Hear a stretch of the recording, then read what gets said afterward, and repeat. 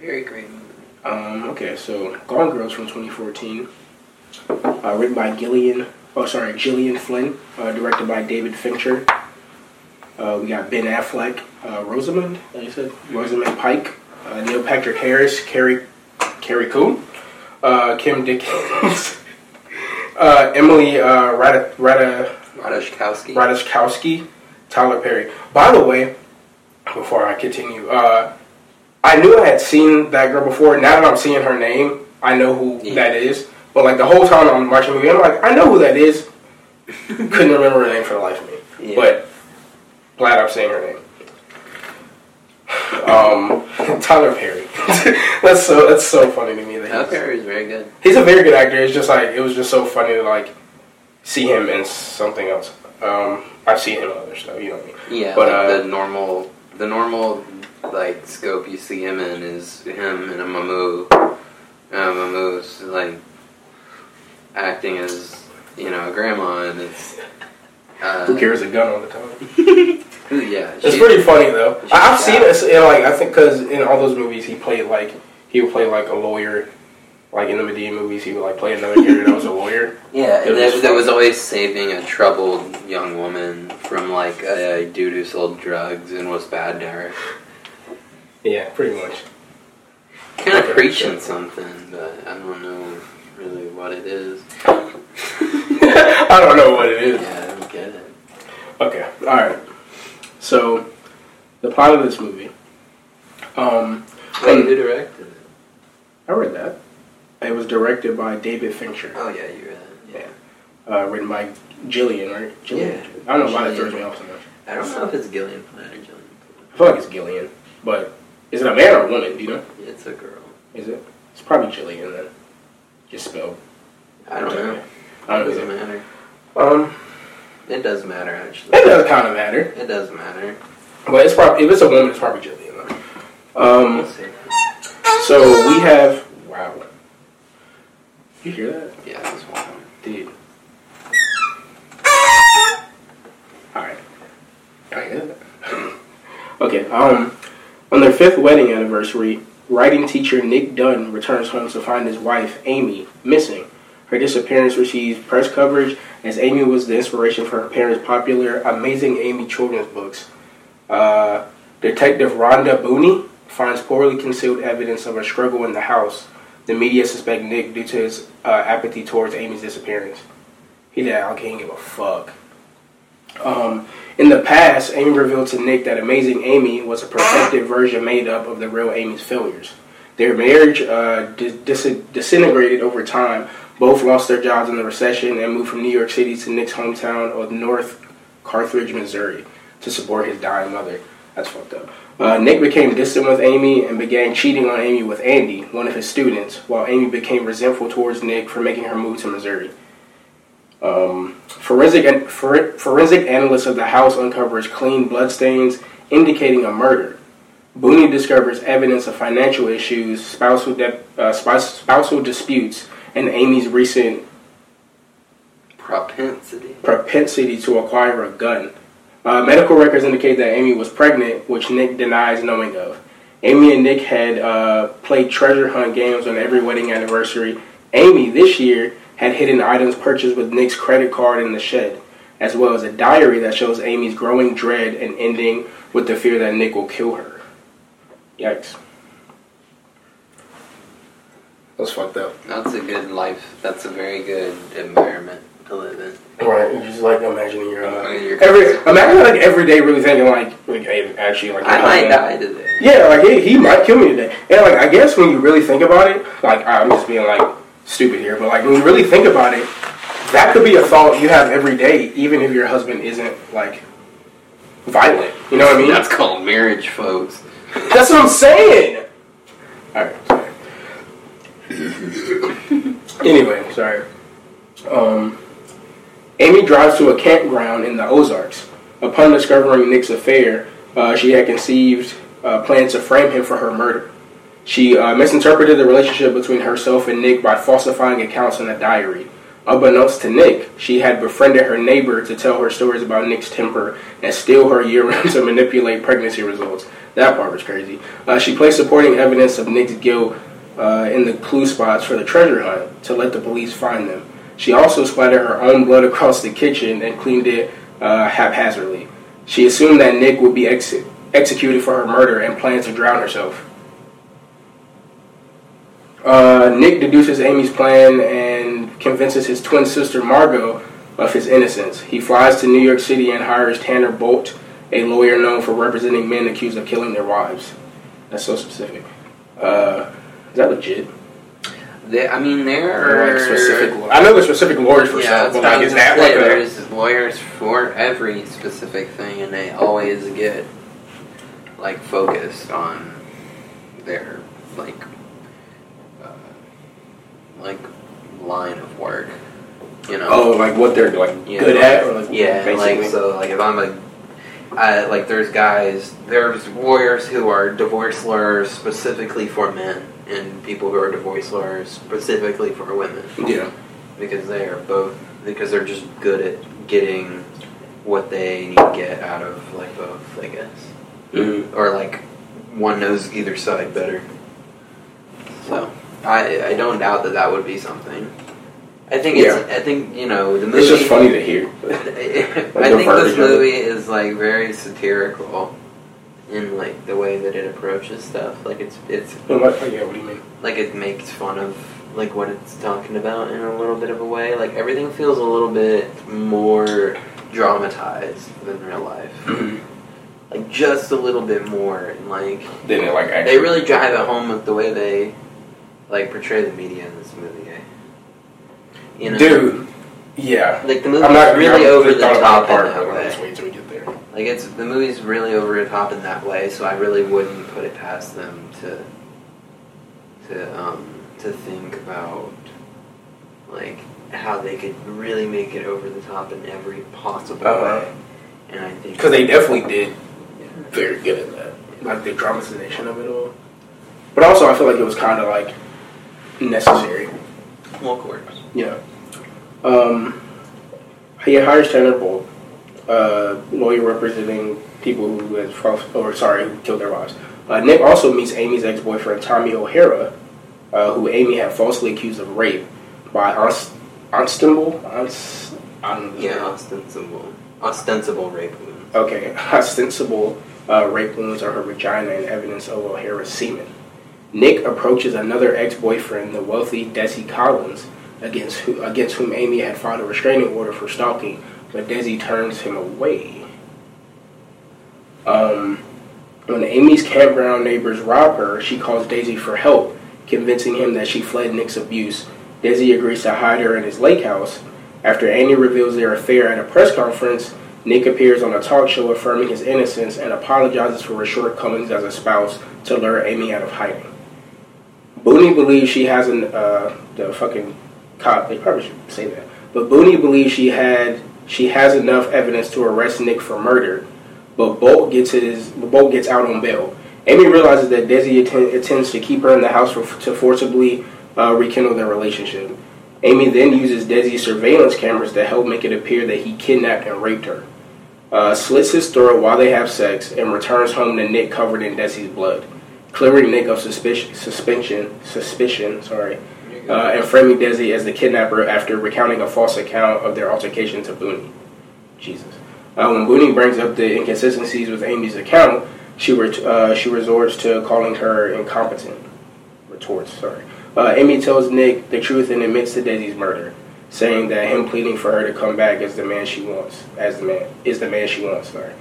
Nick shares this with Booney, Bolt, and Margot, but there is no evidence of her guilt. Nick intends to leave Amy, but she reveals that she is pregnant, having inseminated herself with Nick's sperm stored at a fertility clinic. That's crazy. Nick reacts violently to Amy's insistence that they should remain married, but feels responsible for their child and decides to stay married, despite Margot's qualms. The couple then announces on television that they are expecting a child. Yeah, kind of ended there. Oh, God. Yeah. That. Yeah. I messed up way less than I thought I was going to. I had 3. I honestly, when I read last week's, I thought I was going to. You messed up way more. 2. I mean. Yeah, I messed up whole sentences and would get kind of lost though. I would be like, wait a minute. I tried to do my best. You did good. Yeah, you had to read 3, 4. Yeah, it was a lot more than DVDs. Yeah, I showed it to you and you didn't think it was that much, and then you get to reading it and you're like, wait a minute, I'm still reading. I was like, I'm still reading. Yeah. I need my phone.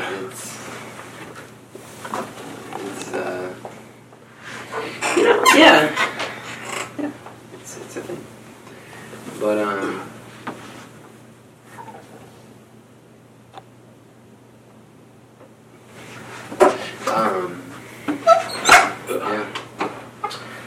What were your thoughts coming out of this movie?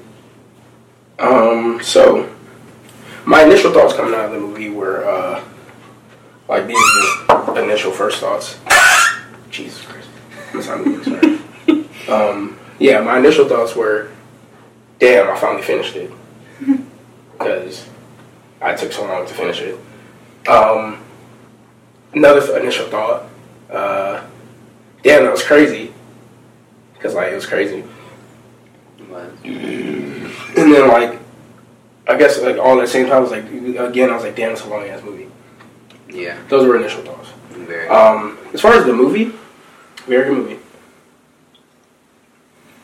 It definitely does a very good job at pacing once it gets to that point.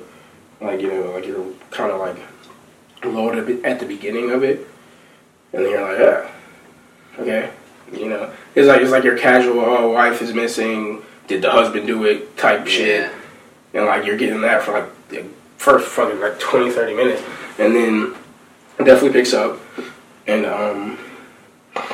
I like when I like how the movie does it at some point it starts to try to make you think, or maybe some people who would think that he actually did it, because obviously at the beginning when it comes on everything that's presented to you, you know he didn't do it, right at the beginning you're like, oh, you're trying to figure out what the fuck happened, but then as it starts going on, it's he did this, he did that from her perspective. Yeah, you're like, oh shit, this man was wilding, and then.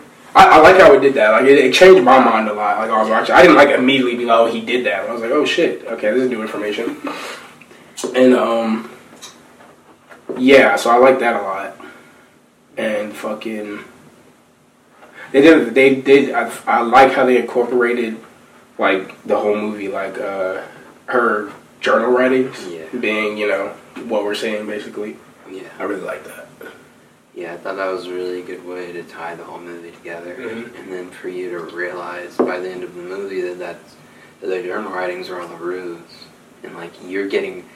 I love that because, there's the term, the term mark, being a mark. Mm-hmm. I watch a lot of pro wrestling, and that's, a huge term. And that's basically, what you call somebody... when they're somebody who buys what you're selling. And I'll tell you what, so Mark I was a big time mark for that whole journal. She had me. She pulled my heartstrings. Yeah, the whole time. It was really good. Boom! Just like a wrestling heel, they pull the carpet out from under your feet, and they're like, "Actually, I'm a piece of shit." And I was just making you care about me to holy shit, call you a fucking dumbass, you stupid piece of shit. And you stupid piece of shit. But when it's written this well, and the Gillian Flynn, I think her name is, who wrote this movie, she wrote a book. This is a book, originally, Gone Girl, and she also wrote the book, so she got to write her own movie adaptation. No, obviously not. Okay. She wrote the her own film adaptation, and that's something that not a lot of people get to do. Stephen King is I think he's written one of his screenplays, but and that movie is not good from the reviews. I've not seen it, but yeah. My first thought that I have written down here is classy guy. He eats pussy. I thought that was one thing that I noticed. That's not something you see very often in a movie. Mm-hmm. A guy giving head to a woman. Especially off the bat like that. And I feel like it's because that was like very fast. It was them trying to indicate who his character was. And it was them like giving you empathy for like that character. Not empathy, but like you trying to be like, oh, this guy is okay. He's different. This guy is not. He's not just he's not some fuck off. Stupid shit. Yeah, he's not some fuck off. It gives you like a. I like how this movie pulls on human emotion a lot. Like it makes you. It really tries to manipulate. Not manipulate, but use social norms, gender norms, it definitely makes relationship norms. Yeah. It takes all those stereotypes and all those norms, and it kind of flips them on their head. I mean, like she uses gender norms all of the time. Rosamund Pike's character, she uses them all throughout the movie. And I thought it was really, really well done. Mm-hmm. Of her being like, just the way that she got away with fucking Desi's murder. Of just being like, you're crazy. And yeah, like framing him as an ex, like a crazy ex. And she was the crazy ex. And it was, yeah. I love that scene. Because just like, how she's saying that stuff. And like, the officers like, questioning what she's saying. I love how as a cop, I thought that scene was good, but also like it shows like I think it really happened how like stupid people are in the sense of like, how is the cop questioning her in front of all these people and no one else is like batting an eye at it? Like she's the only one saying anything like back to what she's presenting, like sitting in the fucking wheelchair, like ultimately like we know is crazy, and like the cop is like, oh yeah, I don't know, and like no one else is like, maybe she's right. Yeah, and that's exactly one of the scenes I'm talking about, where it's like taking gender norms and like kind of using them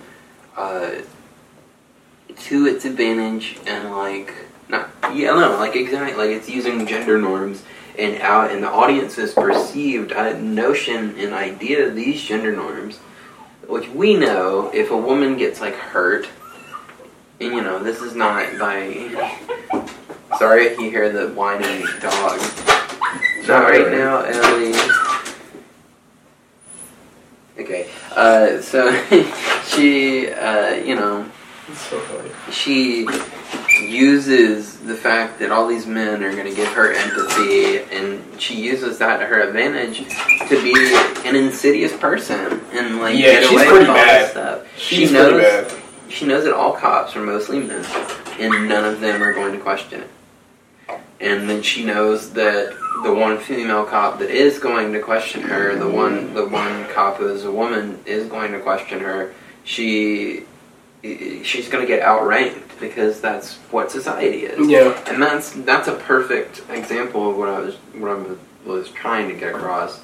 Of like, no, I think you're right. It's so good at using society norms, and I think that's what like no matter what she said, she was good. Yeah, just what something great movies all do is like put a mirror on society, and it used it in such a way that further made the movie even better and more believable, and I really enjoyed that aspect. Because you're like watching it, and you're like that could definitely happen. Yeah. You know what I mean? Like, just like, because, I mean, it has happened. Yeah. It has happened with men, too, but, like, obviously, like, it's happened with women to where, like, you've seen them get away with some crazy shit just because, you present yourself as, like, and then it's a white woman, it's kind of, like, it's cool. Yeah. Like, you're probably good if you do it correctly, Yeah. And, fucking, what was I about to say? So when the movie starts, whatever, you get to the part where she's like telling the story, or starts telling the story. Yeah. And then I would feel so like bad for him because like when it first started, I'm like, damn, like because I get what people were saying when they're like, oh, like in the movie, they're like, oh, you're acting like you don't care. Like I mean, it's like yo.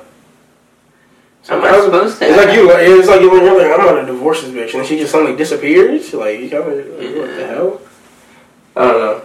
It's just like, it definitely pulls at your heartstrings too, because it made me, like, that whole time I'm watching, I'm just, like, picking sides. the entire time. One of my favorite things in the movie. I like that. Is you are the whole time it keeps pulling you in these different directions, and you feel empathy for both of these characters, but at the end of the day, you're like, oh my god, they both fucking suck. Yeah, right? They're awful people, but both of them, they both deserve this. And it's like, at the end of the day, you normally can sit back and be like, oh man, you know, I feel so bad that he had to go through that or she had to go through that. But you're like, do I really feel that bad that these two people went through this? Right. I mean, it's like, I think they both suck. But obviously, karma's gonna hit you back. I think she was definitely at a different fucking point of just like, damn, bitch, you're trying to frame me for killing you? Yeah. Like, that's crazy. Like, that's different right there. The part where like the cops come searching the house or whatever, and they find the fucking clue one in her dresser, or whatever. And it's just like, bro, and like they question, or like she questions them about it later. I just love how like the whole time, obviously at the beginning, he's like he's like transparent and like wanting to help them find his wife, but it's just funny because like the whole time they're like questioning him. It's like, I mean, I get you question everybody, especially the husband first, but it's just like, bro. Yeah. I'm giving y'all everything. Yeah, and that's another way that they show You know? societal norms of like just being like, oh my god, this dude obviously killed his wife. This dude, like, there's no way. Everywhere. And like the guy, the male cop was like super like, oh my fuck this guy. Oh yeah, he hated him. Yeah. Oh my god, he hated him. And she was like the only one that was skeptical most of the time, right? Like she was like, I think he did it. He's like, I'm not. Yeah. She's like, I'm not with you. But at the same time, I need hard proof that he did actually do it. Right. Which, you know, I really liked. Not really liked. Cops suck. But, you know. I like that she stayed open. Yeah, I like that she didn't just be like, yeah, you know, he did it. Right. She had more dignity. Yeah, I can't do that. Their dialogue in the beginning was like so cringy. Like when they were giving it, like the two guys, or not the two guys, Ben Affleck and Rosamund Pike's character. Their dialogue was so cringy.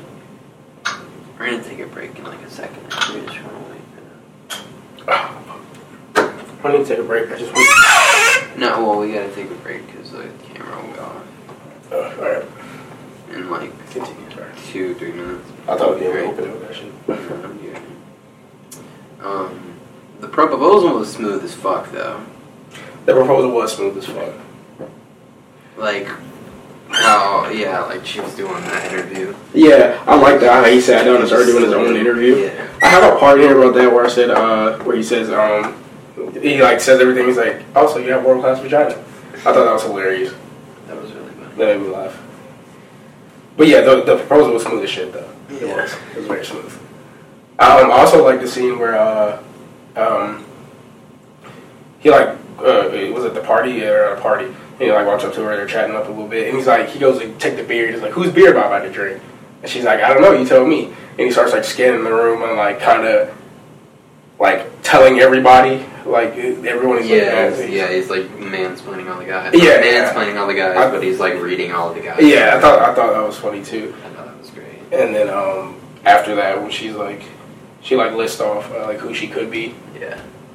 And as they're like walking away, I thought that was good. There's a lot of like good like, just like you're like damn. The first hour was really cool with them cutting back into when they met to now him like be like him going through her missing and like all this before you find out like that she's really in on like her disappearance or anything. Yeah. And like in the first hour where it's cutting back and forth between him meeting her for the first time and you really meeting him like in the now.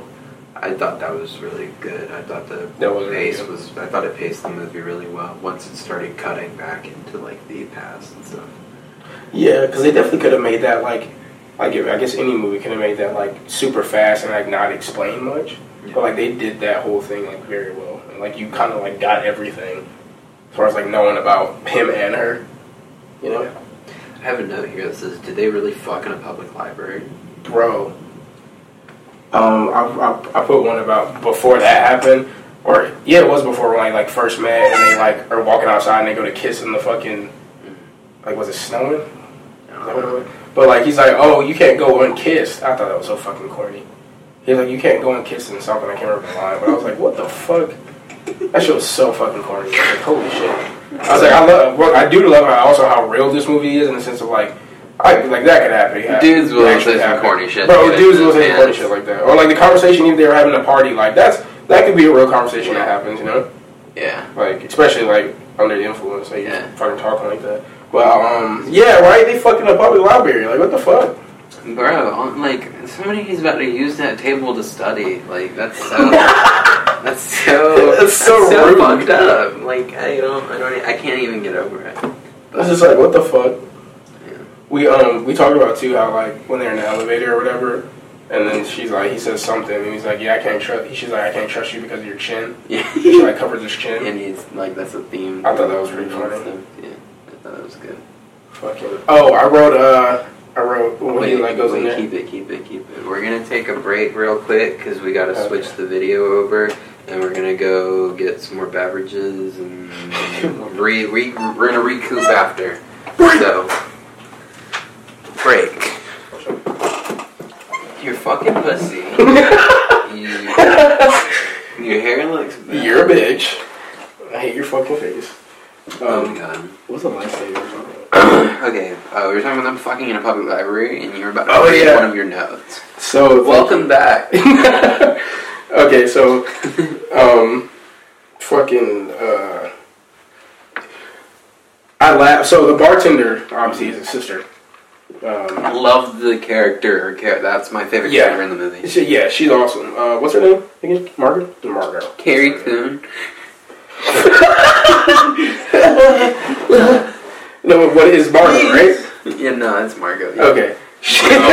Please. Yeah, you can call her Go, I guess. Well, that's what he was calling her all movie. That's pretty bad. I did not like that. Go.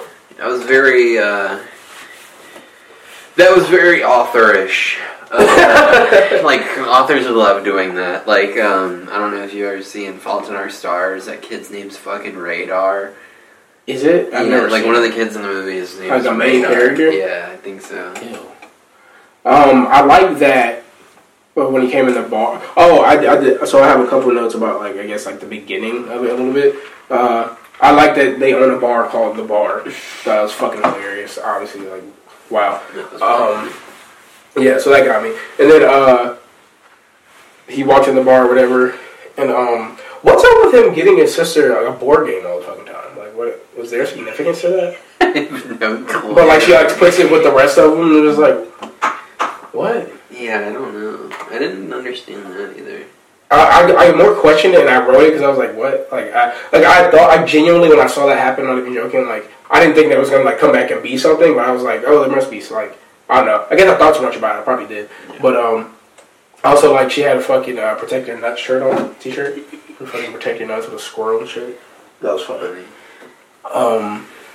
Bro, she was like, are you gonna talk? And he's like, no, whatever. She's like, okay, well, you're gonna have to listen to like the shit that happened to me today. She like named off some stuff, and the one that made me laugh, she was like, oh, or how about when I saw this girl, or so when I saw Nicole, when I saw this person that looked like Nicole, and their name happened to also be Nicole.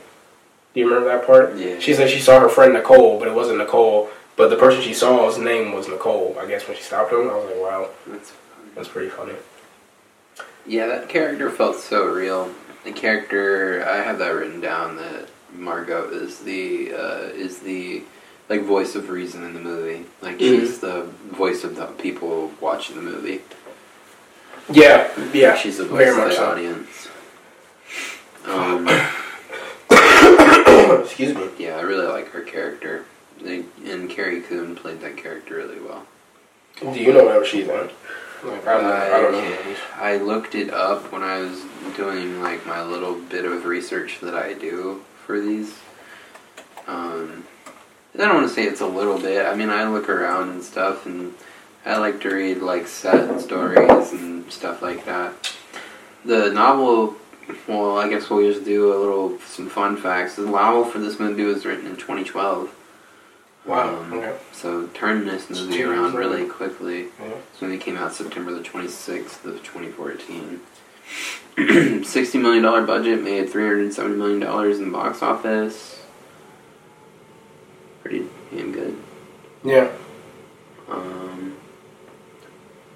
I was looking up Carrie Coon. I looked up Gone Girl. Hold on.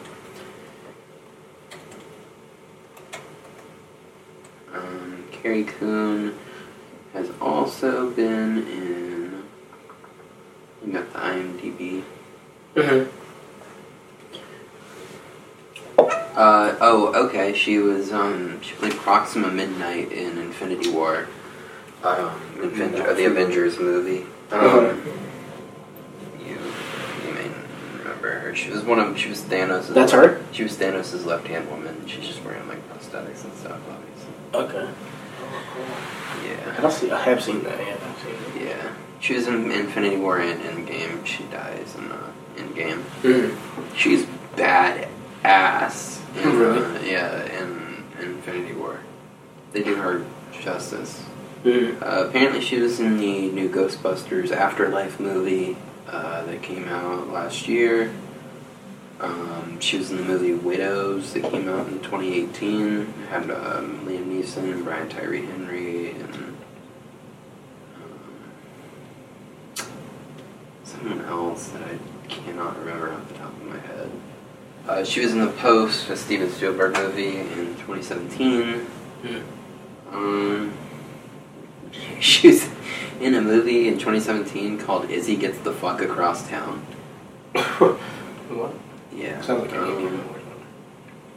But yeah, I mean, this was one of her. This is her breakout role. This is her first. Sounds like it. This is her first movie role.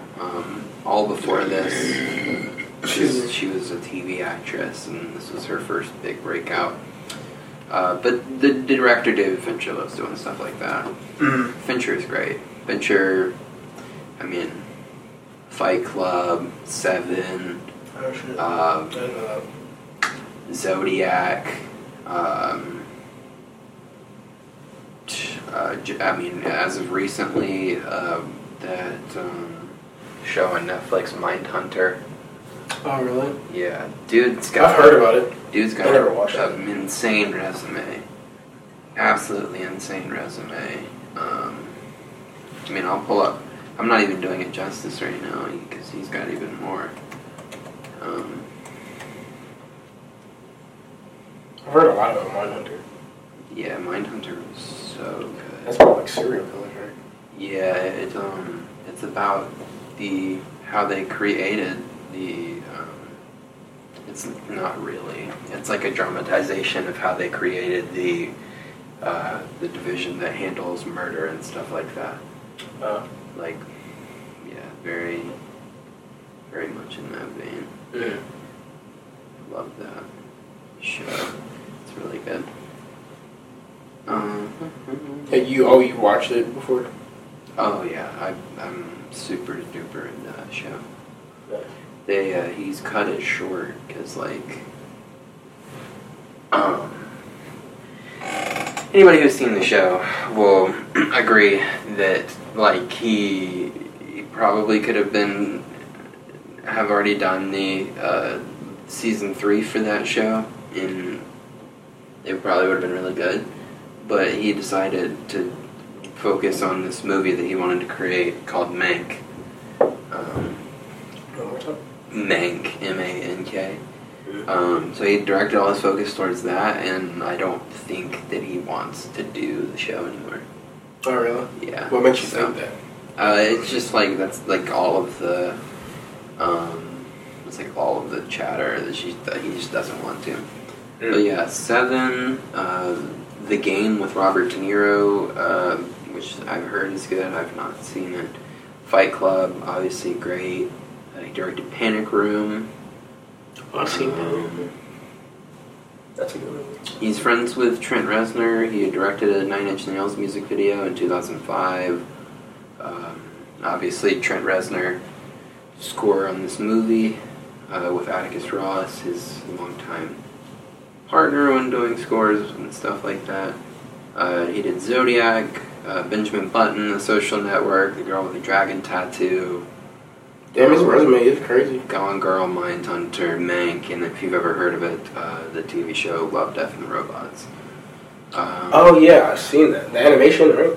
Half animation. Yeah, half, I've seen some of it. Yeah, it's a great. Damn, his resume is wild. Yeah, great show if you ever.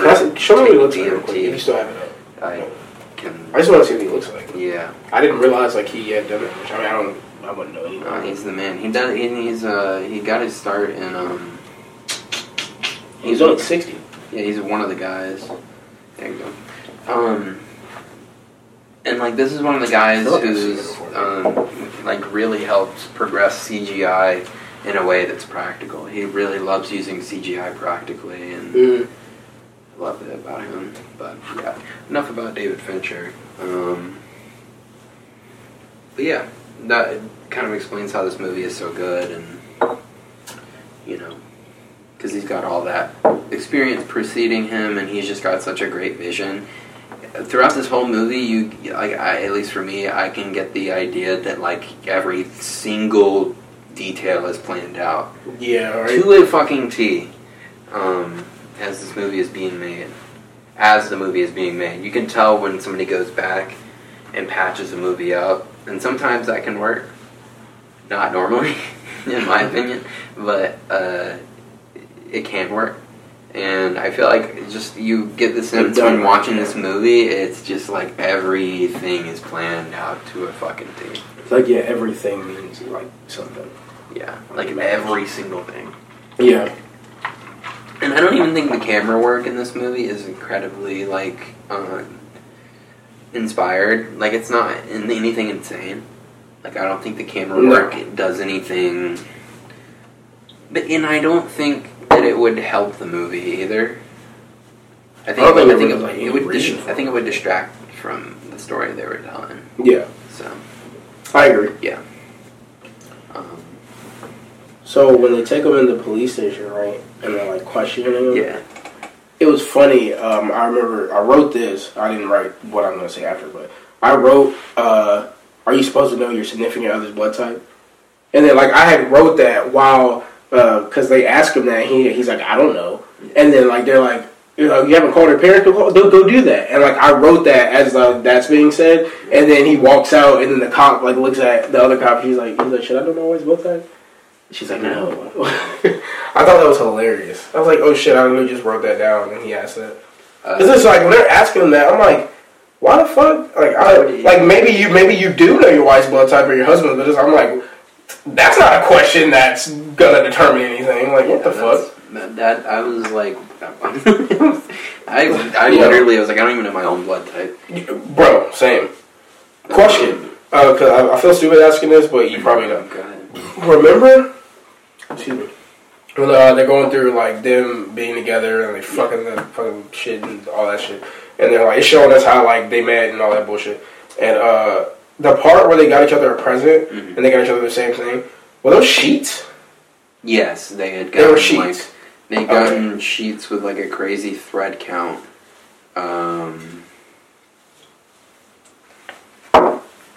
And so, yeah, they I don't know. I guess they had made a joke where their sex was too good for poor people's sheets. And so they both got themselves sheets that were 2,000 thread count. Okay, I get it. And that's like what I thought, but I really wasn't sure on shit. Yeah. Yeah, right. That was the thing I was talking about, where it was like super cringy. Very much so. Yeah. And then she's like, I hate us. She's like, I hate us. Piggybacking off your cop scene that you were talking about, I said, hey, the cops suck just like real life. Wait, what, like when they're interviewing them? Oh, yeah. Oh my god, they're so biased. Yeah, they really are. It was kind of annoying, like, while watching. I'm like, this is fucking annoying. It was annoying the shit out of me, actually. Yeah, it was very bad. But, you know, it is what it is. I would rather it be realistic than them being like, the cops are just real smart guys, real sleuth detectives. We love cops. Yeah. Go Popo. Real sleuth detectives. Yeah. Next note, score is great. It is. It just is. What's great? The score. The music underneath and stuff. Yeah. It is. It's really good. I think it really, like, a lot of times in the Christ. We both need some Toms. Dude, right. In the times where it needs to build tension, I think it does such a good job at building the tension. In the times where it needs to be, like, more subtle, it's very good at being very subtle. And I just think it's so well balanced. Very, very well done, in my opinion. Yeah. There was a part in, like, when he's, like, doing when they do the press conference, like, him and her parents, to, like, talk about it or whatever. A note I wrote was her parents sound like an ad at the conference, because, like, they're, like, listing the website and shit like that. Like, if you want to find her, and it's just, like, it was like, yo, your daughter's missing. You guys sound like a fucking, like, ad right now. And I love the irony in that everyone is accusing him of, like, not caring or being fake or this, that, and the other. When you look at it from, you know, at least from my perspective, and I think from most people's perspective, when you're watching that, it's like, the parents are the fake people. Like, dude, I would... They literally exploited their daughter's life and, like, exaggerated it. Yeah. Because, like, a lot of stuff she hadn't even done. Right. They exaggerate her life pretty much without asking her, basically. And, like, you know, became rich off of it. And it's like... And then it's just, like, it's funny. What made it funny to me is, like, they expected her to just support it. Yeah. You know what I mean? Like, how, like they go to the party, and then, I can't remember exactly why. She doesn't, like, want to be there. Yeah, she doesn't want to be there, but, like, there was a part where, like, I think she didn't wear the color her mom wanted her to wear, or a dress she wanted her to wear, right? It was like, her mom's like, why don't you have the dress on? She's she like, didn't do the theme. Of the yeah. And her mom's like, why? And it was just like, bitch, like, come on. Like a grown-ass woman. Yeah, exactly, right? But it's like you just expect your child, like, you're exploiting her, to just be like, oh, like, whatever, no big deal. But, like, clearly it is. Yeah, I have this written down. The elitism is so clear, and it's it's good. And it's real. Good. It's so realistic. That's good. The elitism is, like, so obvious throughout the movie. Of, like, he obviously is more self-made, and she comes from money. And she has. I don't want to say she has it easy, because obviously she doesn't have it that easy. Clearly not. But she, I mean... Yo, a question I have is, like, obviously I'm not married. You aren't either. Yeah. It's kind of just a question I'm putting out there. Like, when they were just talking about, I think it was, like, her voice over in it talking about, oh, no, it was his. Talking about how, like, everything was in her name. Like, obviously she came from the money, like, the house, the fucking bar, like, everything was, like, her name. And it's just, like... Hey, you're married. Like, do you do that? As far as, like, it's like that seems so just, like, not safe for you. When one of you has more money than the other, I mean, you do what makes the most financial sense. So I mean, if the bar hits tough times, you want it to overdraft, or not overdraft, but you want to be able to dip into the bigger pot. You know, yeah, that makes sense. You don't want to have your account getting overdrafted because fucking, you know. Yeah, I get what you're saying. No, yeah, I understand that. That makes sense. And I think they did a really good job at when they were doing the part where, like, she's telling, you know, everything, like, from her journal or whatever, and, like, she's talking about how they did that really well, like, her making him look guilty. Like, you know what I mean? Like, the part where she's like, oh, Nick, he stopped loving me. And, like, she's in the tub, and he just, like, walks past her. Yeah. Like, you know what I mean? Like, they did a really good job with that. Like, they really did a very good job with that. Yeah, I love the teeter-totter of how you feel about the characters throughout the whole movie. You never know truly how you feel about them. It changes. You really don't. Changes scene to scene. And I have another one. I wrote, bitch, how are you going to force me to take a picture and then get mad when I ask you to delete it? The part where he's at the fucking function and everybody's, like, helping him look for her, and, like, the lady comes behind him, and she's like, oh, Nick, and she just, like, takes the picture. I don't know, it looked weird, because, like, too, like, she, like, forced it on, but he smiled, and, like, she's like, oh, and then he's like, hey, can you delete that? Like, actually, I don't want to see that anywhere. Like, respectful as hell. And she's like, no. Like, I'm gonna do what the fuck I want with it. It's like what the fuck? Yeah, I didn't like you forced a picture on me, and then you're gonna be mad that I asked you to not do something with it. Like, what the hell is that? And she's like, and then like it's funny how she walks off. She's like, I will do what I please, and she's like, ugh, and walks away. And it's like, who the fuck are you to even like that would piss me off in real life. That would fucking send me spiraling. It's like, who? What do you mean? My wife just died, and you're like, yeah, right? Exploiting me. Like, what the fuck are you? I think my wife is dead, and you're exploiting me right now. I'm literally like going through like probably the craziest time of my life right now. You're like, picture. Yeah. Since we're talking about that scene and his like emotions and stuff, I have this written down where I said depression is displayed on a spectrum in this movie and shows like so many different faces. Mm-hmm. Like you see depression so many different ways in this movie. Like Ben Affleck does a great job of displaying like just that numb depression of being like, oh, what the fuck? Like just in shock, like absolute shock, and then the parents just being like completely devastated, and then show it like Rosamund Pike's character showing her depression of being feeling like she's being anchored down. Now she's in Missouri. She doesn't want to be in Missouri. She never wanted to leave New York. I like how she says that he treated her like she was like, oh, I don't think I'm supposed to be here. Like he comes home and he's happy to be home, but she's like, I don't think she said I don't think he meant to bring me. Yeah, that's what she said. I was like, damn, that was tough. She has some really good lines when she is like garnering sympathy in her diary. Mm-hmm. And it's done where she's speaking a monologue over like the scene. Mm-hmm. Those scenes were really good to me. They were really good. It's giving you motive for him, and but it's still showing him in like vulnerable spots where you don't think that he did it, but the way that she's talking, you're like, did he do it? And then we get to the scene where he is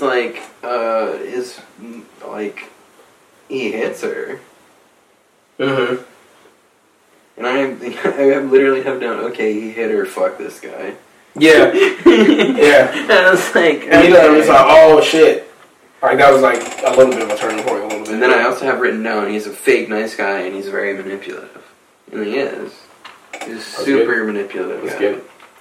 To be honest, if she like the stuff we're saying, it's like if she genuinely, if she wasn't who she was and like the shit she did in the movie, it's like like you said, like they're both pieces of shit. Yeah. But her shittiness definitely like outweighs his. Yeah. But like he sucks too. As like a husband, like you kind of sucked. Like, you know what I mean? Like you were not as good as you could have been. But also like clearly as a wife, like shit popped off. But I only wrote this because this was happening as I'm watching, so I was like, oh shit. I said, not this bitch faking her death. Like when it gets to that part of her like explaining the whole story, I was like, I'm literally watching. I was like, what the fuck? Like no way. And then as I'm watching, like we were saying earlier, I'm like, oh, everyone's gonna believe this because it's just like why would you not? You know what I mean? Like she fucking did that shit. She did that shit. She fucking did that shit. I have this written down where it said the movie is very sardonic, just like super dark, like sarcasm. Like the sarcasm in the movie is just so dark. Like that scene where she's explaining like everything that she goes through, like to like fake it, is like so darkly sarcastic. She's talking about faking her own fucking death. Literally. And then she's talking about killing herself at the end. She's talking about like she went out and got groceries and shit. Like that's what it's. That would if you were shown that scene and not given context, you'd think like nothing of it, and it's something. I don't know about that, but you would like. I get what you're saying. Her tone in that scene is like so interesting, and it really paints her psychopath. As a psychopath, and she is a psychopath, and she is the master. Dude. I like how she mentions, what did she say about the neighbor? She's like, you gotta get a dumb person. Is that what she said? Yeah, like she has to manipulate a dumb person. You gotta get a dumb. She's like, that was the first thing. She was like, you gotta get a dumb person. and it just goes from there. And like I love, like obviously, like you had mentioned it earlier, like I remember going back, like another scene and how shit, like the cops were at the house or whatever at the beginning, and like her neighbor comes in there pregnant, like, and then she's like, remember the part where she's like banging on the door or whatever, and she's like, what did you do to your wife, Nick? What did you do to your pregnant wife? Yeah. Well, she doesn't do the pregnant thing, to the fucking town thing, but yeah. She was like knocking, and the cops were in the house. He's like, hey, let me in, like, type of, like, just freaking out. And it's like, that's so funny because like that literally was like, I went back to those scenes when she was like, you gotta get a dumb person, and then like that woman was like, it's just so funny how she played that really well as far as like just being that like dumb best friend neighbor, like she did nothing wrong, and like obviously she was feeding her all the bullshit, and she let us know she was a mark. She was a fucking mark. Mark ass bitch. Mark ass bitch. Bro. But yeah, that was really well done. And she's like fucking describing everything and how she's like gonna pretty much get away with it. I just like that whole like scene right there was just crazy as far as like her fucking putting the IV in her arm to like get all. She's like, you're gonna need blood, a lot of it. And she just puts the fucking IV in her arm. She's sitting there reading on the floor while her fucking blood is coming out the IV. Like, not gonna lie, that was kind of badass. Like, this bitch is crazy, but that was kind of badass. She's just sitting on the floor reading a fucking book while her blood's getting drawn out. Like, Jesus. Yeah. And then she like puts it all over the floor, and it's just like, what the fuck? Yeah. Like, I'm literally watching. I'm like, yo, what? Like, it's crazy. Also hard as fuck. It was hard as fuck. I was like, Jesus. Speaking of hard as fuck, Emily Ratajkowski. Mm-hmm. Let's take a moment of silence. You know she was on iCarly. She was on iCarly once. I didn't remember that. She was Gibby's girlfriend. Oh, yeah. That's so funny. I saw that somewhere and I was like, what? And I was like, wow. That's really funny. I actually do remember that. That's hilarious. Yeah. Yeah, we'll move on from that. I have another note that says paranoia is also displayed on a spectrum very well. Like, it shows paranoia in so many different, ways, and like the ways that people have paranoia and what they're paranoid about, and how the different paranoias and what you're paranoid about, how they can change how your paranoia instills itself in the first place. I really enjoyed that a lot. And then being paranoid of like, I didn't kill her, but fuck, I need to figure out how I can prove that I didn't kill her, and like the paranoia of that, and him being like calm. Like, the paranoia is like more of like a build up, and he is like more at an impasse of not knowing what to do in order to clear his name, and then topping that with her being fucking insane, and her paranoia of being like, oh my god, I'm gonna get caught. And I like the juxtaposition of those, and I thought it was really good. When she was living, where was she living? Like, I know where she was, but like, she was living at a camper? Is that what it was, or what was it? In the Ozarks. She was just living at a campsite. At a campsite. In the Ozarks, or it was like a condo. I mean, it looked like it was just like a hotel, and she was doing like a short stay. Not like a weekend stay, but like she rented out the hotel for a month. One little thing I liked was when we do start seeing the scenes of her being there, whatever, like in her place or whatever, like the little note she kept. Yeah. And then like if she had so many kill self question mark. Yeah. Oh my god, all the fucking kill self ones. It was like, I was just like, wow, just do it. Like, I literally, and then like I'll just go forward a little bit just because I remember this, but like when she like does the shit with the girl, I think that's what she does. But I can't remember what part happened before she came out of her room and she like took it off. She like took the kill stuff off and she was like, fuck that, I'm not doing that. But I can't remember what it was that made that happen. She saw that the girl came forward. Oh, Andy Ratajkowski's character comes forward and starts talking. And she's like, all right, well, fuck it, I don't want to kill myself anymore. Speaking of that, I felt fucking Margot's like frustration. Oh my god! Just in real life with her brother when she watches an old girl leave, and she's like, "You fucking, she's like a piece of shit or something." Yeah, and he's just like, "Fuck." Yeah, no, that was great. And then she's like, "How long?" He's like, "A year and a half." She's like, "You've been lying to me for a year and a half." This like his twin sister. He's just like, "What the fuck?" He's like, I feel right there. It's like, I'll probably be on the same shit. Like, are you fucking serious? And that really sells him as like, damn, this guy's a you fucking suck. Shit. But also, I thought that, and then I thought too, I was like, damn, like, because like his like a lawyer eventually says like, yeah, this is gonna make you look terrible, dude. Yeah. Like I know, like obviously you probably didn't kill your wife, but this is not gonna make it look any easier for you as far as you didn't do it. Like, holy shit, it's horrid. And then when she actually comes forward, it's like, oh shit, well. That's that.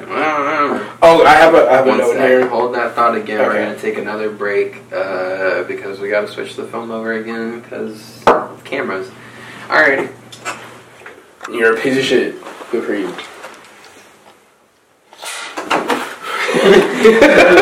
Immediate. Wait for you to start. Clock.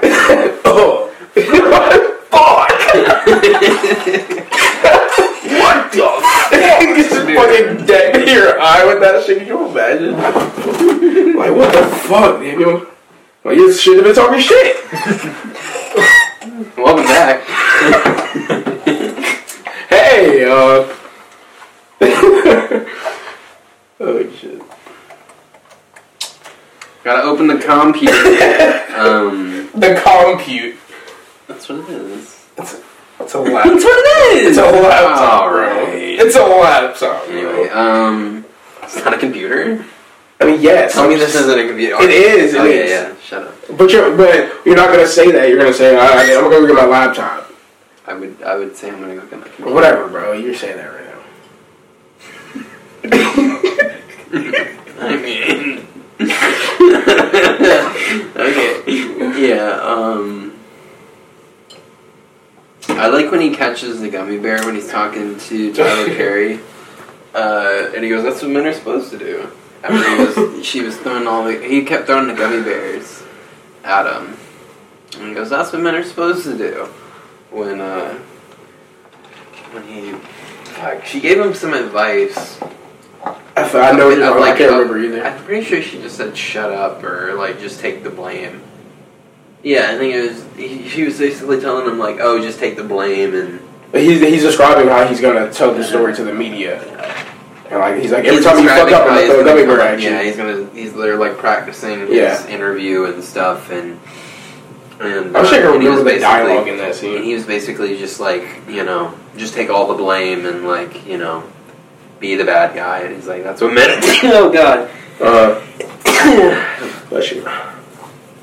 He was like, yeah, that's what men are supposed to do. Mm-hmm. So, yeah, I thought that line was good. Another example of them using the, the social norms of men and men and women and societal gender norms and shit like that. Speaking of Tyler Perry, bro, I don't even know that I have because like at the beginning I have fucking Tyler Perry. Then I just put a fucking laughing emoji because like that was the first time he appeared on the screen. And I remember seeing his name at the beginning, obviously, but like seeing him, I was like, oh shit, it's Tyler Perry, and I just laughed. And then like I thought it was funny how like they're sitting down talking about it at the beginning, and he starts laughing. He's like, you don't believe me? And he's like, no, I believe you, but. Yeah, I think he's like, it's a hell of a story, or it's going to be hard getting everybody else to believe you. Yeah. And he's like, what did he say was, his like price, his like asking price or going price was like $100K? Yeah. Because he was the lawyer that, like it said, he represented people that killed their fucking wives. Yeah. And he's like, yeah, shit's $100K. It's like, that's fucking insane.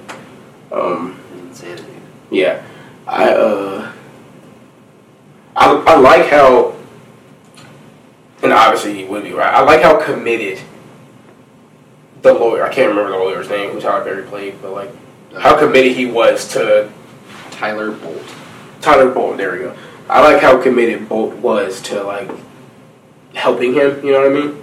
He's like, alright, this is what we're gonna do. Tanner Bolt. This is what we're gonna make happen. He like no, it's Amy, right? Yeah. He's like, we know Amy's still out there. You think Amy's still out there. He's like, I'm gonna get my two best guys on it. Like, You know what I mean? He's like, my 2 best guys on it. He's like, someone's gonna fucking find their ass.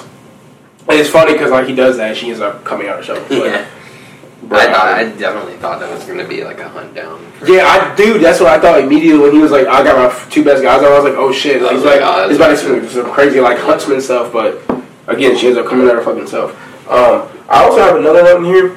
When she's like at home or whatever, she's like chilling with the girl and they're watching the fucking news about her basically, but the girl doesn't know. For what fucking reason did she spit in her Mountain Dew? Why did she do that? I put the note. Okay, Amy's fucking crazy. She literally spit in this girl's soda for no reason at all. And I get like that was a thing to show that she's crazy. No. But it's just like, what the fuck? Well, the very specific reason that she did it was she was talking about herself, and she was like, "Oh, that girl, you know." She basically said, like, "I don't feel bad for her because she's rich." Yeah. You know, I mean that's really why. Mm-hmm. She was like, "Well, I mean, why do you really even care? That girl's rich." Anyways, like, what does it fucking matter to her? Like, another dumb, rich white girl going missing, like, story of the century. Mm-hmm. Yeah, that part was fucking wild to me. She spits her around, dude. She comes back, she watches her sit down and take a sip, and I'm just like, wow. Yeah. That's really, I keep saying this about the movie, but, like, it's real in the sense of, like, that also could happen. Yeah. Like, obviously, you wouldn't want that to happen. You would never want to be a part of something like that. But it's just like, that shit could happen. Yeah. Like, someone could be that wicked to where they, like, would spit in your drink without you knowing and watch you drink it. Oh, the okay, Amy is fucking crazy note I have actually is for when she is posing her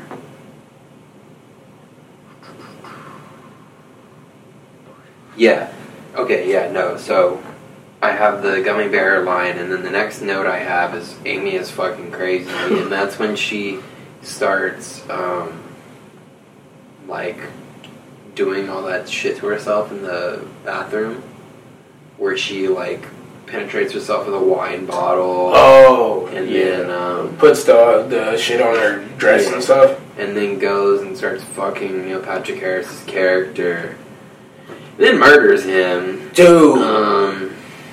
Fuck. Before that, like, when she's like setting it up, like you said, and like she gets on the ground and like is like yelling or like, you know, help me in front of the camera or whatever. It's like, what the fuck? Yeah, I just want to read like these 5 comments because they're basically me reacting to it. It's all lowercase. It's just literally me like typing. Oh my god, right there. Yeah, I wrote, okay, Amy is fucking crazy. That wine bottle didn't deserve that. A lot of sex in this movie. Yeah, Amy's fucking insane. Score during the murder scene was perfect amount of tension. That scene right there, you should probably know, is when I telegrammed you and I was like, yo, what is this movie? Yeah. That's literally like that scene. Yeah. Like that happened and I was like, what the fuck? Yeah. Because what I thought was going to happen, and obviously we know what happens now. Obviously the last thing I thought she was going to do was slit his throat. I thought, from like kind of a little bit of it, I thought she was going to have him fuck her and like, and then claim rape, and then, you know, he fucked her, and like we saw that happen. I did not think she was going to split this man's fucking throat open. As a way to justify Bro, I was like, holy shit. Yeah. Like, that was crazy to me. I was like, there's no fucking way. Like, I'm thinking she's about to just keep it simple at least. No. She slit his shit, and he just bleeds all over her, and you're like, whoa. Yeah, like, what? They really go. That shit, bro, that shit sitting me. I was like, oh my god. Like, I literally was like, I have to, like, I fucking, like, I telegram me, I'm like, there's no way that just happened. Like, what the fuck? Like, I literally was like, what the fuck? Yeah. And then, like, that happens. I want to go back to, I like how you see how, like, that you kind of understand why because she got her treadmill on him, correct? Yeah. You realize why she did when he moves her into his lake house, because of like just how obsessive he is about her. You see why she put a restraining order. She's crazy too, but you see why she did that because he's fucking like very just. Well, all right, you're weird, man. And he doesn't. Ben Affleck can't question her. At first, he's hesitant to question her about Desi because, like, he went to Desi and tried to ask and got turned away. And so maybe he's thinking maybe in his mind, like, fuck, like maybe she did. And then that scene where she fucking admits to it in the shower. And it's basically like, you're trapped. You're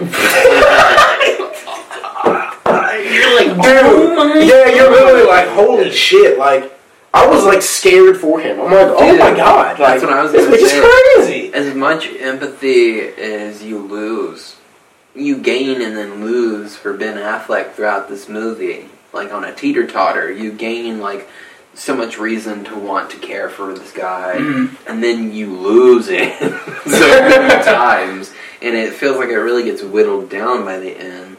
And then at the very end of the movie, you're just like, oh my God, dude! Like the scenes that they're going through, and then like he's just having to like accept everything, and like they go on TV and announce the pregnancy, and then like they're in the bathroom and like. They're in the kitchen, and she's telling him basically like what he needs to say to the media to make everything sound like good. Right. And she's like, Nick, you're gonna need to take this. Yeah. So like, I was just like, what? Babe, what? What do you mean? Like, no. But he's like, all right, like, whatever. True. That shit, I was just like, holy shit, like she's off it. Like she's super manipulative. Bro. They're both super manipulative, and like he, in my opinion. I'm not a mental health expert, and I don't want to pass myself off as trying to be one. But I think his character is kind of like a sociopath, and her character is very much a psychopath. And just the way that they manipulate each other and try to manipulate each other and successfully manipulate each other is just like. I love there was a part like the part when she when she shows back up all bloody, and then like she hugs him, and like the media's out there, and he whispers and he's like, you bitch, you fucking bitch. I was like, hell yeah, bro. Like, that's all I have it written. She only wanted attention. That's so gross.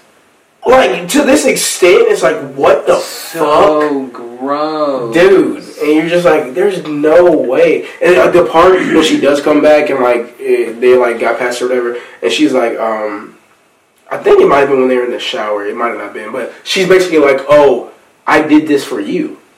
And she's like, I'm back, and like I did this for you. And it's like, what? Like, what do you mean? That's crazy. Yeah. Like, what do you mean you did this for me? All the scenes after they left the hospital were just. Intense, and also just like you're like, what the fuck? Yeah, I've never had a movie hit the climax, and I've never had so much falling action that feels like it's just as tense as the climax of the movie. Dude, you're so right about that because it's just like obviously her splitting the dude's throat, and then like her showing back up bloody. That surprised me. Like her just like it goes to the scene and she's just bloody.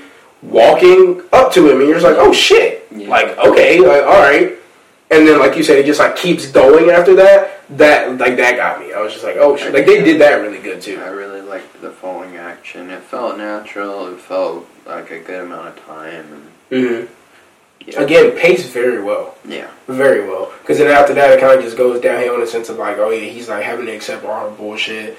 And then, like I said, they announced their pregnancy on TV, and that fucking threw me. I'm just like, can you imagine? And that's the because when they do it, she like forces him to say it, and that was the big kicker for me too. It's like what? Of like you feel so fucking bad. This guy, dude, literally, yeah, you're sitting there like now he's biologically going to have this constant reminder of her, and then whether or not they end up they're still being together or whatever. I mean, that's to be. But he wants to stay there for his kid.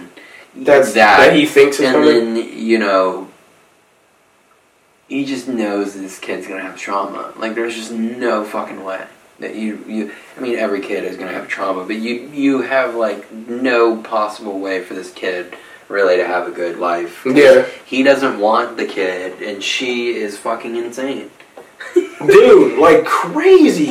And like it's just, again, she forces him to say the pregnancy thing, and like you're sitting there just feeling like the worst for him. Yeah. And it's just like the way it ends is just so like, okay. I feel bad for her too, because I felt like he in a way pushed her to that with all the manipulation. It definitely shows that. I don't want to sit here and be like, she's just fucking insane, and he's, a little puppy. But also, does someone push you to that? No.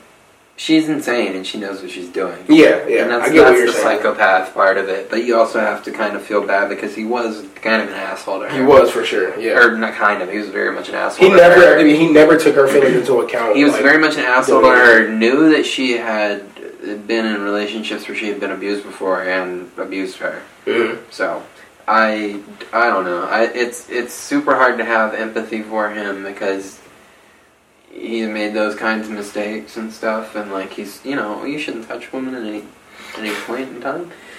So it's, I don't know, that I love that, and I love that about the movie. It paints both the characters in the gray area, where you kind of have to pick and choose what you do like about the characters, and by the end of it, you're like, I don't think I like these people.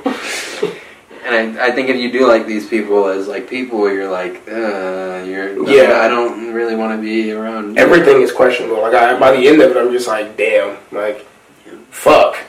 It's like I feel bad for him, like you said, I feel bad for him, but I'm like, damn, like I feel bad for her too. And then when it ends, I'm just like, shit, like I'm just like, fuck. Well, that happened. Yeah, that did happen. It's like, holy shit, man. Oh, and then like you had mentioned it earlier, just like all together in general, the media in that fucking movie is just so like. The last note I had was the fucking officer. This is when they came to his sister's house, and they had a fucking search warrant for the shed, and like the shed ended up being the like little brown room, right, or building, or whatever the fuck it was, and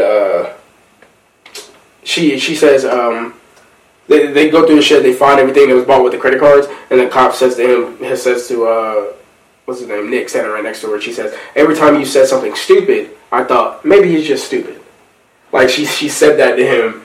Because of like the shit he was saying during talking to them as the cop. She's like, every time he said something stupid, I just thought maybe he's just stupid. And then I did love again how she questioned like everything all the time. Like she was questioning something. She's like, why would he do this or this? And the guy who hates him is just like, fuck him. Because he's a dumbass. He's a loser. That shit was so funny to me, bro. Yeah. But then the fucking. I thought some parts were weird too, where like he goes to like check on his dad's house like once a week, he says, and then like obviously the fucking code is fucked up, and the cops end up coming because she changed it, she changed the code, and like the cops like bitch like right there behind him. He's like, "Are you following me?" Like, yeah. Like, you showed up real fucking fast. Like, get the fuck out of here. She's like, "Oh, from the clues, I would have thought that was the little brown building or whatever." He's like, "Nope." I thought that part was funny. He's like, "Nope." Blue. And then he just gets ignored and leaves. I thought that was hilarious. Because it's like, yeah, fuck you. Like, yeah, and the fact that it's called the Little Brown House because of the joke that they had. The inside joke is like great. Right, it's pretty funny. I did note that the cinematography was really dark. Like it had like a very dark tone over the whole movie. Mm-hmm. Like it was a lot of shadows, a lot of like there's a lot of outside scenes, and like even the outside scenes looked like it was like overcast outside. Always. I get what you're saying, yeah. It was just always dark. It was always gloomy. It gave a very gloomy feel. Mm-hmm. And that part of the direction with the camera work was really good, I thought. Mm-hmm. And then for the final scene of the movie, we're going to wrap up our notes on the movie, I think. I loved the callback to the very first line of the movie being the very end of the movie. I really enjoyed that. A lot of times that doesn't work out. He's got her hand on his head, and he's like, sometimes you look at someone and you just wonder, like, what's going on in their head? Like, what are you thinking? and she like looks up. Oh yeah, isn't that the part where she's like laying on his chest, right? Yeah. That's the very beginning and the very end of the movie. Yeah, that was really good. And he's good for that. He likes doing that a lot, I think. I don't know. Like you said, they did a very good. They did a very good job of like just showing like the beginning of them being like the perfect couple in a way. Because like even when they were like walking in the library, she's like, oh, they say like marriage is hard or something like that. She's like, not me and Nick. She's like, we're just like they were just loving their fucking married life. And then it ends like that. Yeah. It was like, yeah, fuck, you know. Yeah. My next note says, direction felt very tight, no emotion ever felt wasted, and that's kind of been something you've been talking about the whole time, so I'm going to move on from that. I have, runtime seems long, is long, but can't be justified by the story that they're able to tell. I also feel like the movie could be 30 minutes shorter, tell the same story, but in my opinion, it would be at the risk of losing the nuance that makes this movie so encapsulating in the first place. I should start putting in notes because those are good. These are my notes. I like take 5 minutes after the movie's done and just put every thought that comes to my mind, and that's kind of how I've tried to be doing it. I'm trying to like figure out how I want to do this every time. I like that. It's evolving. Because I just kind of like, well, it's only the second time, but I kind of just end my notes. Like the last one I had was the last one I had, you know? Yeah. I hear you. There's no no way to do it. I'll move on to the next one. It said, a lot of great acting performances in this movie. Everybody gets their moment, and they more than often shine. I thought Tyler Perry was really good in this movie. I thought Neil Patrick Harris gave something different. I know him from like How I Met Your Mother, so to see him in this movie in like such a weird manipulating role is like really interesting. He was also like he got the How I Met Your Mother role from being in Harold and Kumar. So knowing that that's where he came from and to see him in like a really like interesting drama role was cool. I liked it. It's random, but I just thought about it. I like the scene where the girl who lived next door to her and her boyfriend robbed her. Yeah, I like that. Oh yeah, you fucking deserve that bitch. Yeah, I like when they fucking did that. I wanted to talk about that. The scene was tense as fuck. And they're only able to rob her because they saw her drop her money when they were fucking putt-putting. The way they set that up. You say you were broke. Set that up was great. The way that they they go through it is great. Like she doesn't. You can tell she's hanging out with her to fill time, not because she actually likes her. Right. So that makes it even more like funny and fucked up because it's like because she didn't consider her a friend and then you get fucking robbed by her. You know? It's so telegraphed. I feel like it's very telegraphed that it's gonna happen. What did she tell the girl her name was? Do you remember? Susan or something like that. It was a very generic name. I love how. But she was like, I call you a name that you never. Yeah, you never. Yeah, that's what I said. You never answer to her half the time. She's like, she said something about her hair being like weird looking, and like she's like naming all this stuff. She's like, you're just weird. And just fucking robs her right there. She's like, as soon as you guys leave, I'm calling the cops. She was like, no, you're not. You can't. And like she knows that, but like obviously doesn't know what happened. She's in a shithole. She doesn't know what it is. She doesn't care. She wants the money. And she's like, yes, I know I can rob you with no issue after. That's showing a character with a clear motivation rather than having a character just be like, so what's going on? Yeah, and right. Having that explain the story. I love that was just something that happened to her character, and so she had to like start audibling, and that leads to her killing Desi. You know? Yeah. Like, that happening to her is like another, like, straw in the camel's back that just, like, leads to this avalanche of her killing Desi, and I loved how they unraveled that. You're going to be watching every corner. All these cameras. It's like, Jesus. Like, right there, it's like, oh, you're fucking nuts. This dude is wild. This dude is fucking crazy, too. Yeah, and then I have a note about how the media acts, you know. Yeah, they sucked. And then I thought it was okay, sorry. I just have half the note of me writing out how they did a really, really good job of talking about gender norms and stuff. I thought it was a funny part. I had a thought where Nick, he's like trying to get into his sister's house, and he jumps over the gate in the backyard to run to the back door to be able to get in the back door without seeing the media. Mm-hmm. And like the door's locked, so he's like fucking open the door to his sister, and then like the media sees him anyway, and it's like, is that not something you communicate? Like, hey, make sure the back door is unlocked, so I don't have to deal with bullshit. I thought the same thing. It's like, hey, can you unlock the door? Yeah, like what? But instead, you just decide to do that, and then the door's locked as fuck. Like the lawyer's already in there. Like exactly. It's like, what the fuck? Like, you didn't know he was coming. Like, what the fuck? And then now he's just like, he's trying to avoid the media, and they're like, Nick! Like, what the hell, dude? I mean, I could have done a way better job at doing that, but that was funny to me.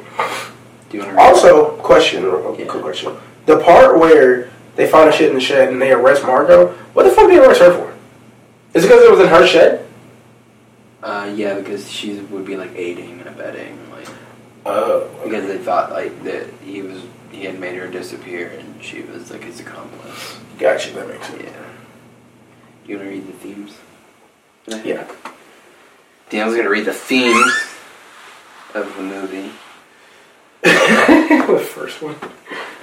What's the theme? The themes are capitalism, pride, prejudice, nature, necessity, morality, man versus self, I like that one, loyalty, love and sacrifice, fuck, jealousy, fuck, inner peace, ignorance, hate, conspiracy, that's a big one, betrayal, that's a good one too, arrogance, holy shit, abuse of power, fuck. Those are good. Yeah. I like this. We're gonna take... Hate! We're gonna take one more quick break. I'm honestly just gonna click it off and click it right back on. And we're gonna talk about these themes a little bit more, and then we're gonna rate the movie, and we're gonna maybe reveal what comes next. Like, the next movie. So. Let's see. Welcome back. Hey. Like I said, we just turned it over. We're back. We're going to talk about these themes a little bit. Capitalism. Number 1. Yeah. I mean, I think it's pretty there. Yeah, it's pretty, I mean, it goes with the like the elitism that I talked about a little bit earlier. It goes with the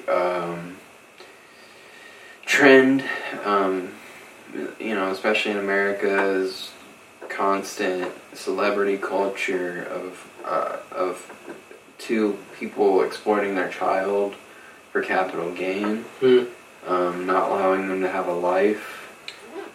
Would you have read Amazing Amy, you think? Like, you know what I mean? It was like a real thing. You think you would have read it? No. Yeah. I don't think so. I don't think so either. My sister probably would have. Then again, though, I did. Like, I'm just talking out loud. Did you ever read Judy B. Jones? Like, in a way, it's kind of similar. Like, a girl just... Yeah. Oh, you know what I mean? I was gonna say... I was trying to think about... I was gonna call it Moody Judy, but... Good comparison. Yeah, I think it's kind of similar. I didn't read a lot of, like, for children's books. I read, like, the Magic Tree House. I really like those books. I like those too, yeah. But I don't think I would have read Amazing Amy either. I don't think so. But I see why it would have been big. You know what I mean? I see why it would have been popular. Yeah. Pride is the next one. That one's pretty obvious. I mean, just Nick. That's his name, right? Yeah, Nick. Nick's pride throughout the whole movie. Margot trying to help Nick keep his pride.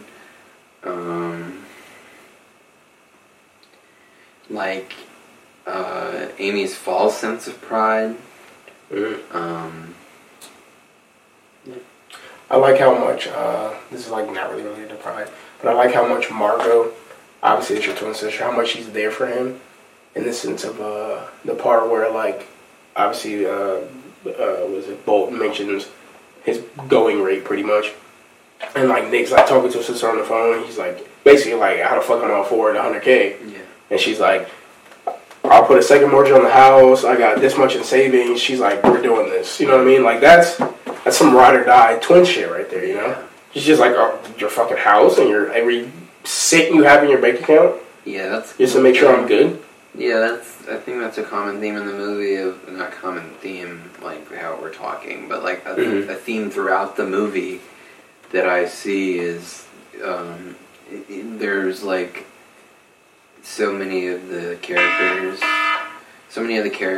are doing are rather than speaking about like what they're doing, they show you who they are as characters by just doing what they like by actions and speaking for themselves. Right. And you know, I mean, I guess in that instance, it's her words with her being, you know, like, I'll do whatever. Like she speaks whatever, but like it's the action and the idea that she would do that for him. And like that's her brother. That's not like her husband or like her partner or whatever. Like that's not what it is at all. And so that's just that shows character in that way. And he's just like, thanks, go. Like, you know, she's like, thanks. The pride that she has in her family and in her brother and everything like that.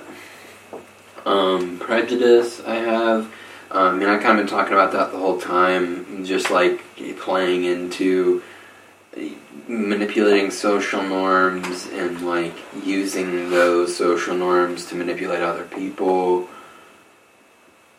Like just using prejudice against the audience, using prejudice against, because this movie very like starts to have you convinced that Ben Affleck killed his wife, and I think it uses the audience's prejudice as, you know, of what we're expecting and like what we know to be reality, and it uses it against us to tell a really cool story. Yeah, I think nature we don't need to hit. I don't think necessity we need to hit. Morality is very obvious. I mean, they both have such super great morality. Man versus self. I want to add to that one like as like this is like a 1A, 1B scenario. Man versus self and man versus woman. Where it's really like normally I would be like a man versus a man, but like it's very much man versus woman specifically. And I think that's like a big thing in this movie. And then man versus self. That whole man versus self is just like, it's like that whole movie is like fuck. That's really like, you know, all it is. Not all it is, but like a big part. Yeah, I mean, if it's Amy fighting with herself of like what she wants, Ben Affleck's character fighting, Nick fighting for what he wants, Margot fighting like herself and like what she just wants, because she wants to beat the shit out of Nick at some points in that movie, and she's just like, oh my god, what are you making me do? Like, yeah, I still have to love you at the end of the day. And it's like, I guess that one plays into love and sacrifice of like, you sacrifice so much to love somebody. Like love is a lot of sacrifice. And then loyalty plays into that as well.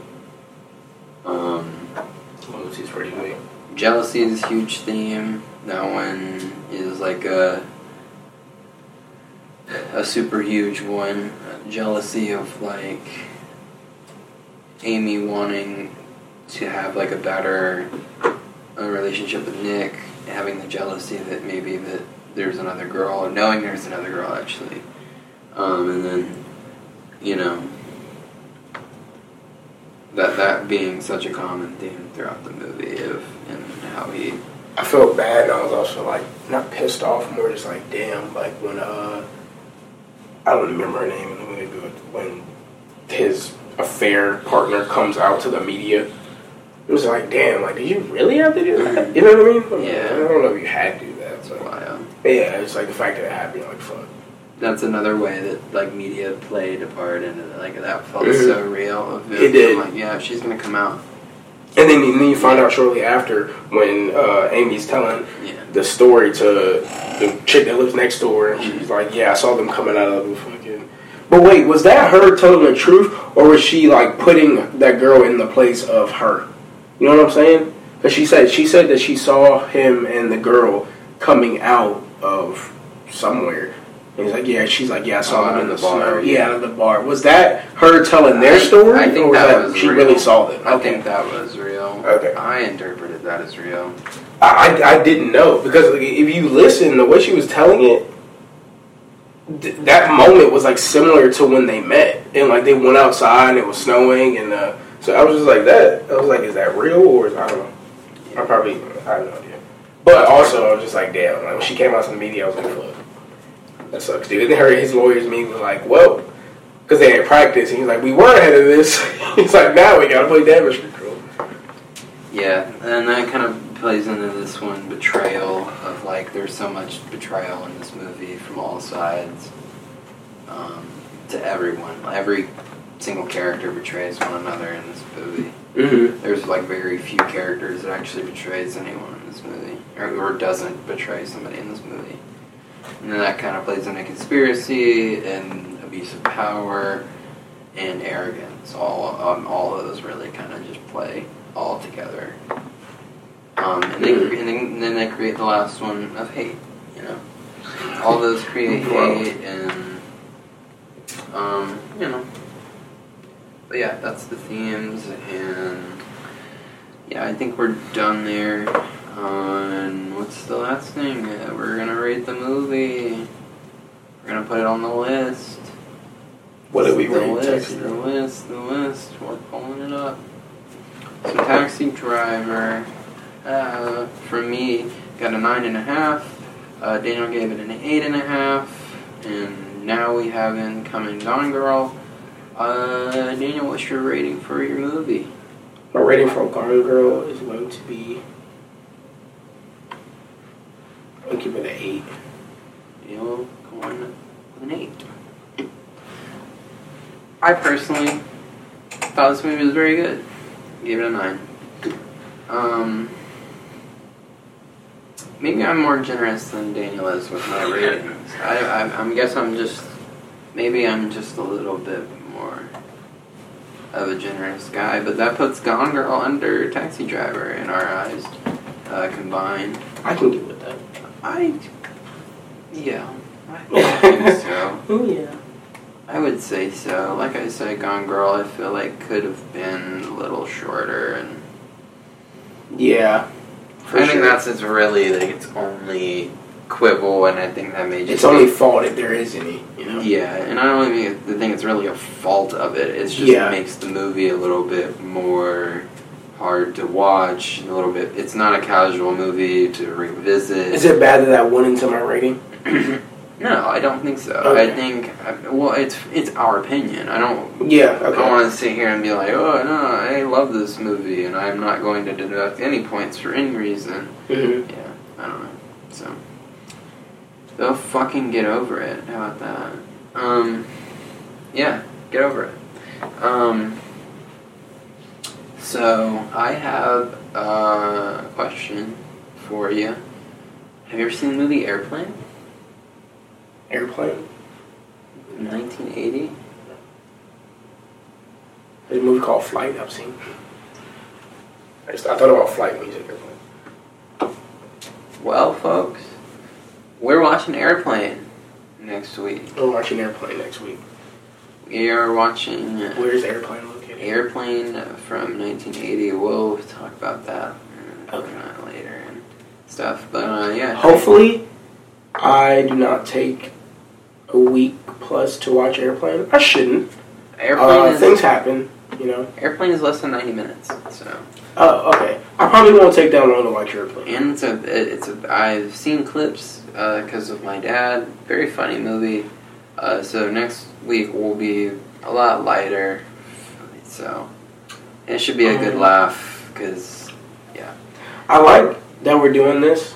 Because one, I feel like for me personally, like it's cool to be able to look back on something. Mm-hmm. And two, it's just like why we started in the first place of like watching movies, just because there's so much just cinema I just literally have not laid my eyes on ever.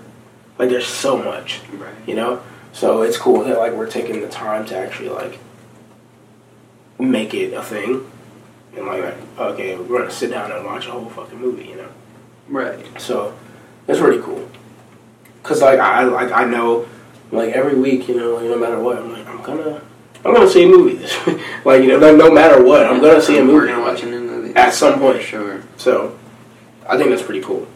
I do too. I really enjoy the thing of it. So I'm gonna try to make it light next week. We're gonna lighten it up, the mood. We're gonna lighten up the whole feel. Kareem Abdul-Jabbar is in Airplane. Is he really? Yeah, he plays a pilot. What year is this from? 1980. So he's not. Okay.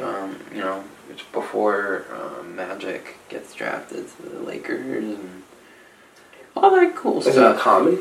Oh yeah, it's a slapstick comedy. Okay. It's by the Zucker brothers, who went on to make Scary Movie 3 and 4 and movies like that. Yeah. Okay. So it's very much in that vein. Okay, cool. So this is gonna be our first like not serious movie. Very dark, serious movie. Yeah, that deals with like psychopaths and like studying the human brain. So good on you, Hunter, switching it up for the first time. Hell yeah. I had another drama lined up, and I was like, you know what? Let's do something different. What was the genre like? What made you change it? Because it was just like the same thing. Oh no, it was just like it was straight up like in the same like mind space as the other ones and stuff. And I was like, yeah, let me I should make my next one a porno. Yeah. Yeah. Let's do that. That'd be fun. I mean, it'd be different. That'd be different. Would be very different. Literally anything we've done so far. Daniel Travis Bickle. Daniel turning into Travis Bickle. All it took is 1 week, and this man is like, "We want to go to a porn? Porn theater? I've never been to a theater. I'll give you a dozen. You want to go to a theater? It's 2022. I have a phone. Yeah, that's fair. That's so funny. That's actually crazy to think about. Like, obviously, it was the 70s, but they were fucking adult film theaters. It's fucking stupid. That's crazy to me. I feel like even if I was alive back then, I wouldn't go to one. No, men are gross. You know what I mean? Yeah. Like that part of it, I was just like, I'm not fucking going in there. Because, like, more than likely, there's somebody fucking jacking off in the theater. Like, I don't want to fucking be a part of that. Or maybe that's just how I'm thinking right now because I wasn't alive back then and it was, like, normal. I don't know. We're doping off. I'm just putting it out. We should try it. Yeah, so that, I think we're going to end on that. We're going to end on that, I guess. Tune in next week when we're watching Airplane. Should be fun. Should be a more fun episode. It's like an airplane. Oh yeah. Okay. Yeah, that was an airplane. All right. Imagine it crashing. Yeah, because like airplane crash and stuff. That's all, folks.